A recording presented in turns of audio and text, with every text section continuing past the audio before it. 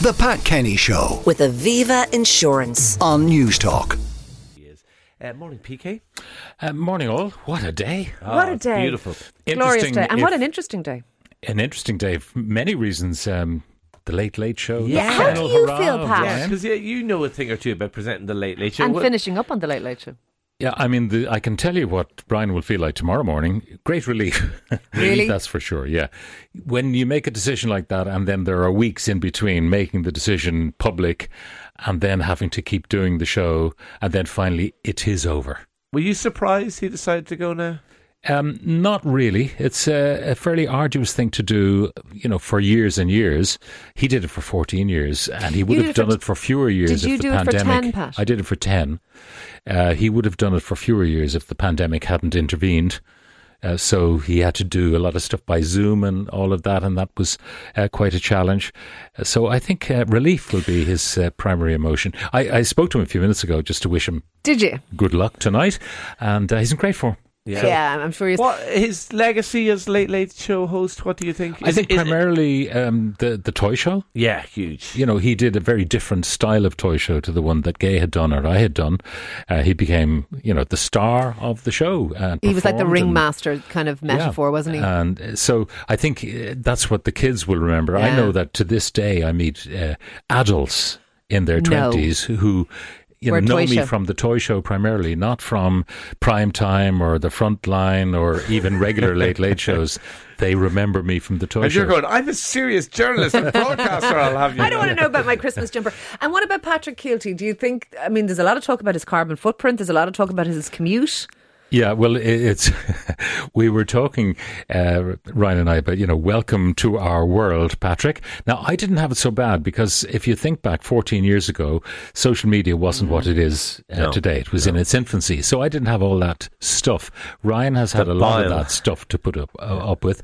And also the level of scrutiny of every aspect of your life. I talked before that if a woman got it, they'd be talking about her clothes and what she wore last night and all the rest of it. Well, the Late Late hashtag trends every Friday night. With people generally given out, actually. Yeah. The guys' clothes are not an issue. Stick on a tie or whatever and off you go. But every aspect, everything you do, every slip-up you might make, and of course you make slip-ups, become the stuff of the Twitterati. And even, regular media start worrying about sustainability for Patrick Keelty flying in every week and living with his family in London for most of the week. It's a tough gig. Yeah. 60 years on, does the show need to change? Does the format it will change. The presenter always influences what happens within the show. It has to play to the presenter's strengths, doesn't it? So, Patrick, I don't know what he wants to bring to the party, but it will be a show that will evolve around him. Lighter, do you think, a little bit? I don't know, because Patrick has his very serious side as well. But it'll start off... Comedy is his kind of original shtick, though. That's how he was, how he first came to prominence. But it'll evolve, because the first week, second week, third week, they'll probably try to have the template much as before. But then as time goes on, things get dropped, things get added in, new features, new creativity. So we shall see. They'll find their feet, no doubt. And I'm sure you'll be watching on with great interest. What's coming up on your own show, your own current show, Pat Kenny? We're talking about volunteering for the health service over your holiday weekend. Yeah, we heard. Yeah. The letter. Let's see how that works out. Seen the letter. Well, it's a kind of a guilt trip. Saying, look, the place will be a shambles. You guys work here most of the time. We need your help this weekend because the last holiday weekend it was, and this is the quote, dreadful. Well, they had, what they said. I think on the Tuesday after the Maybank holiday, there was over 700 people on trolleys on the Tuesday morning. So they know that these bank holiday weekends, which we all love, create a glut and a backlog, but nonetheless. So the question is, do you alleviate your own workload when you come back to work by having worked the weekend to help alleviate your own workload? I suspect most people will not want to do that. And that would be my guess, as going back to my own old job.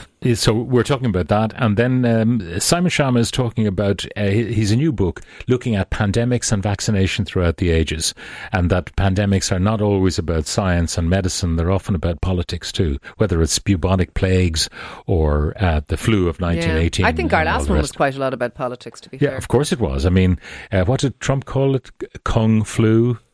the China virus and all that sort of stuff. So it became highly politicised. We're talking to the winner of the gold medal in Chelsea.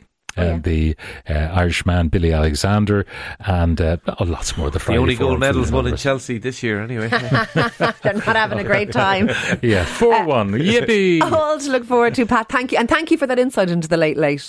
The Pat Kenny Show with Aviva Insurance on Newstalk.